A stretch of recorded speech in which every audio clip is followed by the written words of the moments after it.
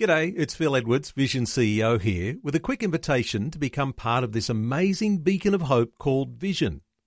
Together we can put our love into action to help people of all kinds build or rebuild their lives on the truth of God. Please consider the part you can play during our upcoming Visionathon appeal, remembering that it's your support that makes Vision possible, including this podcast. Life, culture and current events from a biblical perspective. 2020 with Neil Johnson on Vision. Alex Cook, who leads Wealth with Purpose. And back with us once again. Alex, welcome to 2020. Great to be with you, Neil, as always. Looking forward to our discussion today. So, Alex, in previous weeks, we've had some great conversation, focus on kingdom wealth foundations and recognising there are spiritual dimensions to money. And we've also explored some practical insights into how we can take control of our spending as an important element of what's happening at this time. Cost of living is rising. Today, we want to get a bit of a focus on protecting wealth. So, as believers, we live in a fallen world. How do we see our finances in any way being vulnerable? Yeah, look, as you say, it's a fallen world. Ever since Genesis 3, sin entered the world and a lot of problems have befallen us. Look, I mean, the reality is that most of us at some time in our lives will experience, some challenges. Now, that could be loss of assets, due to accident, to natural disaster, as, unfortunately many people have experienced just in the past couple of weeks alone. And then, of course, probably the most common one of all is health issues. At some point in our lives, most of us get sick, and obviously, when you look at the figures for cancer and heart attacks and things like that, it's very, very common. In fact, ultimately, most of us will get something of some sort. And so when that happens, of course, the million-dollar question is, how does that affect us, and how does it affect our families, our loved ones, and how do we prepare to protect them? So when we talk about protecting wealth, what we're really saying here is, how do we protect ourselves and our families from the financial hardships that can come when these world events, and not just world events, but personal events in our own lives occur that have basically a setback to our finances. And the good news is there are things that we can do to protect our wealth. Now, ultimately, not from everything, but there are lots of good things we can do to practically steward our finances, even in tough circumstances. Okay, and some listeners will note your level's a little low, so we'll get you to speak up nice and loud there for us, Alex. But we've got a call. Let's take a call. Rodney is on the line from South Australia. Hello, Rodney. Welcome. Well, g'day. Thank you for welcoming me. It's lovely to be on the call. Good on you, Rodney. What are your thoughts? Question for Alex. Many of us have got life insurance tied in with our superannuation funds, so it doesn't look like we're paying anything, but of course it's coming out. So your view on whether we're better off having life and disability insurance as standalone things so that we can find the right super fund which doesn't affect the insurances that we've got, or whether to take advantage what is put to be special discounts they have within the financial institutions. Fabulous insight, Rodney. Alex, your thoughts, if we're talking about protecting that kingdom wealth, your thoughts for Rodney? Yeah, look, fantastic question. Thanks, Rodney. Look, this is one I talk to people about all the time, and that is whether you should run your insurances through your superannuation. And let's talk about the pros and cons. So one of the key advantages of having life insurance and a disability cover, or TPD as we call it, through your super fund is the fact that from a point of view of you as an individual, it improves your cash flow, right? Because the super fund is paying the premium, not you. So in other words, it's not coming out of your own hip pocket. But the flip side of that, of course, is it's coming out of your super fund, and therefore it's potentially eating into your nest egg. Now, the second benefit, though, of having it inside super is life insurance and disability premiums attract a 15% tax rebate inside superannuation. So by default, technically insurance for life and disability through super is 15% cheaper because of that rebate that it attracts. In your own name, life cover and TPD do not attract a tax deduction, and therefore you pay slightly more to have it in your own name.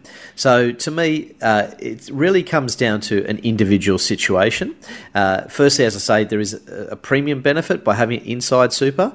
The second thing, of course, is if cash flow is an issue, because for many people, they need a lot of life cover when they've got a young family. You know, they've got kids, they've got school fees, they've got a mortgage, etc.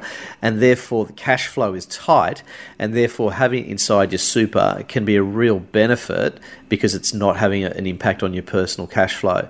But perhaps, you know, as you get older and your mortgage has gone down and the kids grow up, you want to reduce that cover or potentially even take it outside of super so it's not affecting your super fund.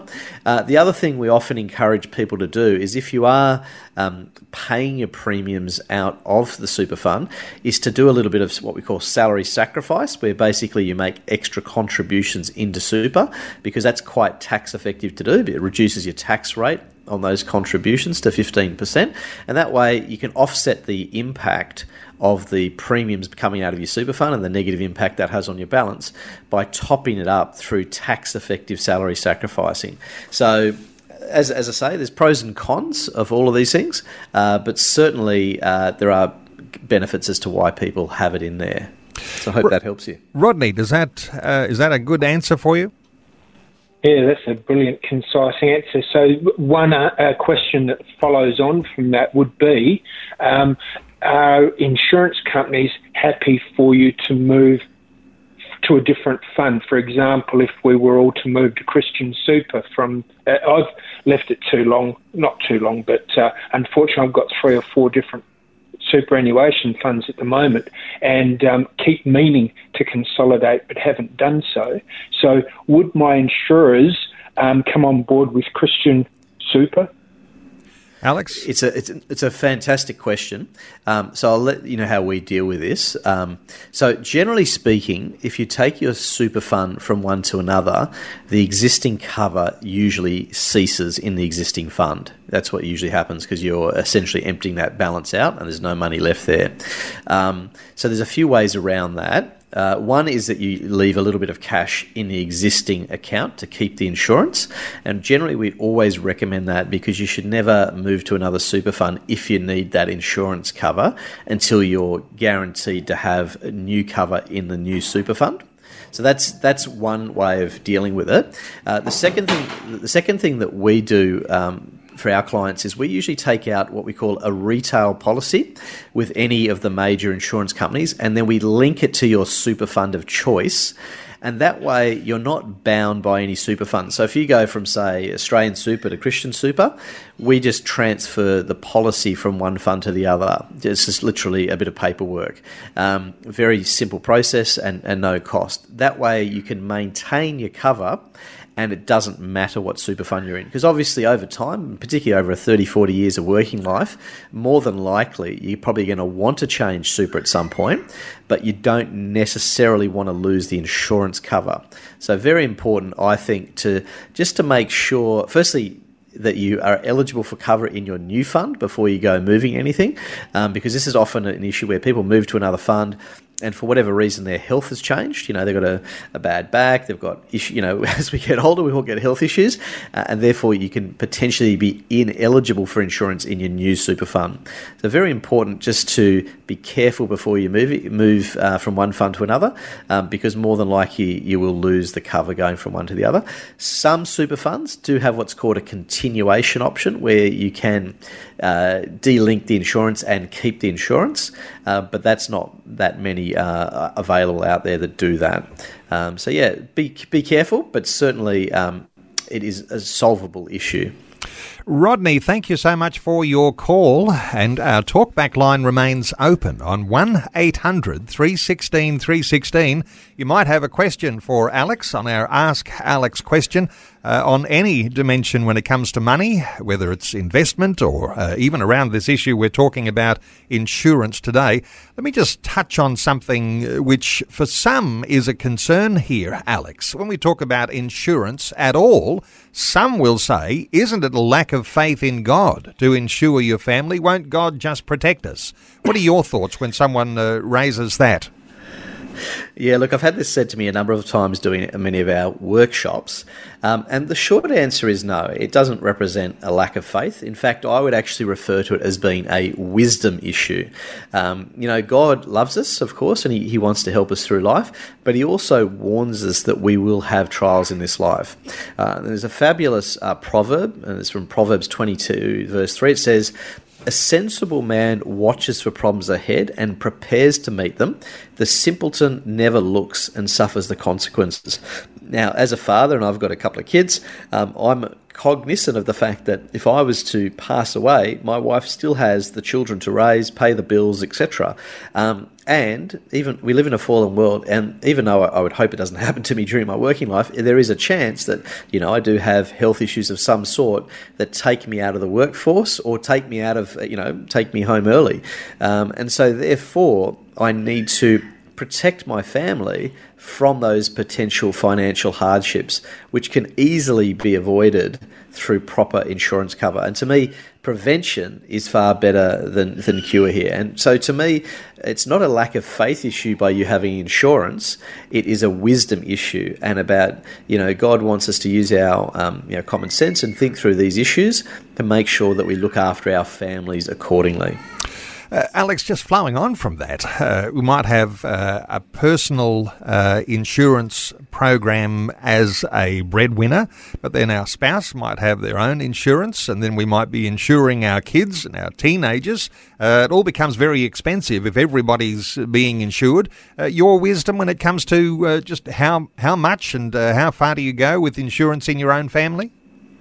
Look, it's a great question. And really, insurance is all driven around circumstances and your particular financial position. And usually it relates to someone's age and stage of life. So the example, I like to usually give, is, say, a young couple, they're 35, they've just had their first 2 kids, they've got a mortgage, and they've got work. Maybe the wife's having, a year off work to raise the kids. And therefore, there is the risk that if the husband were to pass away early due to he has an accident or something, and therefore the wife is all of a sudden in a very desperate position because she needs enough money to potentially A, pay the mortgage, and B, to raise 2 young children. So that to me is a scenario where obviously it's very important. But then if you're older, let's say you're 60, you might still need a bit of cover just to get you through until retirement, but maybe you don't need nearly as much cover because your kids have grown up, they've finished school, and therefore the level of cover you require is much less. And of course, as you get older, it gets more expensive anyway, so more than likely you're going to want to reduce it. So the key issue here, though, ultimately with all these, is it all depends on your individual circumstances and understanding really the purpose of insurance. And really the purpose of it is to prevent you from being poor. It's not to make you rich, and your family gets this huge sum of money and all of a sudden, they go on a Hawaii holiday. It's actually about making sure that your loved ones are looked after in a range of possible scenarios that could happen, whether that's premature death or your disability and so forth. So it's about protecting people. And the question I would really put to listeners here is to think to yourself, how long could me or my family survive without an income? If something happened to you and maybe you're the breadwinner or maybe your spouse is the breadwinner, how long could you survive without an income? And that's the question you need to be able to answer, because obviously we've all got bills to pay, rents to pay, mortgages to pay, etc. But that's how you come to the conclusion as to working out how much cover is going to be appropriate for you and your family. Alex, what about the sorts of reasons people might give for avoiding insurance? I'm young, I'm healthy, I don't need all that insurance cover, or it'll never happen to me. You feel a bit bulletproof in your younger years. What are your thoughts around some of the things we often believe about insurance that may not actually hold water? Oh, look, there's quite a few, and I think I've heard them all over the years. One of the really common ones, as you touched on there, is I'm young and healthy. A lot of people think because they're young, it's not worth having. But the thing for young people, and if you're listening to this and you're under 40, I'd say to you, look, now is the time to get it. A, because when you're young, insurance is cheap. It's very, very cheap when you're young. And B, you can lock it in. So most insurance companies offer what they call stepped and level premiums. Level premiums mean you get to lock it in at a level price for a very, very long period of time. So if you can lock in cheap premiums whilst you're young and healthy, it's absolutely worth doing. The other issue with the young and healthy issue is that many people don't realise that as they get older, little things happen to us. You can get arthritis, you get a bad back from sporting injuries, all these kind of things that happen that may potentially either disqualify you from insurance or allow you to get exclusions and other things. And honestly, I would have a significant number of declines every year from insurance companies because they see people as being too high risk. And that's people even in their 40s. So once again, don't buy the young and healthy lie. Get it while you're young and healthy, so that way you can get a good, really high quality policy at a low price whilst you're young. So that's a really common one. And of course, probably the biggest one of all is it won't happen to me. We tend to, I think, in a nation like Australia where we are so blessed, we tend not to think of the downside so much. We tend to think about the good times ahead. And so many people just don't realise the things that could happen to them. That's despite the statistics. So, for example, for a man, there's 1 in 3 chance of getting cancer. I think for stroke, it's 1 in 4. And heart attack, about 1 in 3 adults have the symptoms, if you like, of coronary heart disease. Now, that doesn't necessarily mean you're going to die of it, but the point is we are all vulnerable. Ultimately, we're frail, and our bodies, from the day we're born, technically, is sort of slightly in decline over the years. And so these things can happen to us. And I'm sure everyone listening knows someone who has been affected by a major health issue at some stage in their life, and sometimes even young people as well. So don't buy the lie, it won't happen to me, because once again, this is a really key issue here. It's not the probability of it happening to you. So even if the probability is low, that is not the issue. It's the impact on you and your family if it happens to you. So I might be young and think, okay, I'm fine because the probability is so low. But if you've got a young family to raise, the consequences of you being uninsured are very high. So once again, don't buy the lie that it won't happen to me, because God willing it won't, but it might. And so you've got to allow for that. So there's some of the the myths, if you like, Neil, that people have to consider. Well, time running out, but I wonder whether we might finish up on the sorts of key insurances that you might recommend. And I know that it all varies depending on circumstances and age and all of those sorts of things. But if you were saying, if you're the sort of person who doesn't have any insurance or a very low level insurance coverage, what would be the sort of priorities that you might choose, key types of insurance we might consider if we're looking to reevaluate our insurance plan? Great question. So in the industry, we divide it up into 2 big categories. There's what we call general insurances and what we call personal insurances. So general insurances is things like when you're insuring your car, your house, your boat, anything that's a physical asset. That's what general insurance is. And most people are aware of that, and most people obviously insure their cars. The ones they tend to ignore, though, are the personal insurances, and that is where you're insuring a human being. That is, you are the life insured. And there are 4 major types that people need to consider. One is what we call life insurance, a very obvious one, and that basically pays a lump sum if you pass away to your beneficiaries. The second one, it's called total and permanent disablement, which is basically where you're unable to ever work again, and you'd be paid a lump sum. The third one is what we call trauma cover. And this is one that a lot of people are not aware of, but it's actually a fabulous policy, and 25% of trauma policies are actually claimed on. And what it is, trauma pays a lump sum on diagnosis of a specific health event. And the three most common are heart attack, cancer and stroke, but there are all sorts of other potential things as well: MS, motor neuron disease, paraplegia, quadriplegia, all these things that you don't want to think too much about. But trauma policies are heavily claimed on, and it pays a lump sum. And then the final one is a very different one. It pays you a monthly income stream if you're unable to work. It's called income protection. And generally, most insurers will cover you for up to 70% of your income. So if you're unable to work due to ill health or you've had an accident, the insurance company will pay you an income, usually for a defined, what we call a benefit period, and a defined benefit period. And what we encourage people, if you're in the workforce, is you get a policy that goes to at least age 65. So that way, if something serious happens to you, you're basically going to get an income stream for the rest of your working life. So they're the four big ones amongst the personal insurances that people should consider. Obviously, it relates to your individual circumstances and where you're at and how much debt you have and how many kids you have. All that kind of thing will affect these decisions. But they're the four critical ones that people need to consider. Well, Alex Cook, always overflowing with some great wisdom, just clarifying some of those issues that we'd have around, and this series that we're talking about, Foundations for Wealth, which is a powerful sort of thing to talk about. And whether you're, got nothing or you've got something, or you're on your way there, important information and important wisdom to know. Alex Cook is the founder of Wealth with Purpose. You can connect with Alex at wealthwithpurpose.com. You'll find all sorts of good free resources on Alex's website, Wealth with Purpose. The My Toolkit, there's free videos, there's podcast content.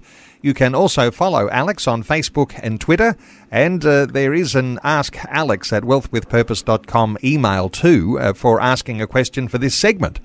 So, Alex, great getting your insights as always. Thanks so much for joining us today on 2020. My pleasure, Neil. Great to be with you. Thanks for taking time to listen to this audio on demand from Vision Christian Media. To find out more about us, go to vision.org.au.